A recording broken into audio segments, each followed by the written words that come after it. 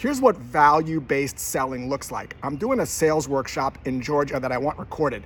So I put an ad on Thumbtack, which is a website of videographers that can bid on these kind of projects. Within about 10 minutes, I get 3 bids from 3 different videographers, and they all ask the same question.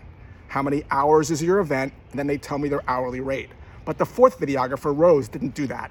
Instead, she said this: "Hey Josh, can we jump on a Zoom so I could better understand your event?" I said sure, told her about the event. She gave me her hourly rate, but then she said this: "Josh, notice you have a TikTok channel. Have you considered creating little micro videos of your workshop that you could put on TikTok to build more reach and ultimately sell more badass guides?"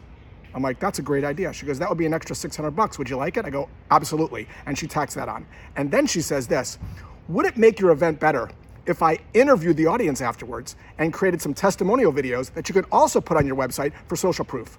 I'm like, "I would love that." She goes, "That's an extra $500. And then she said, "And what if we actually created a sizzle reel, a little promo trailer that you could use for promotional purposes?" I go, "I'd love that too." She goes, "That's an extra $700. See what Rose is doing here? She's shining a light on different ways that she can make me more awesome.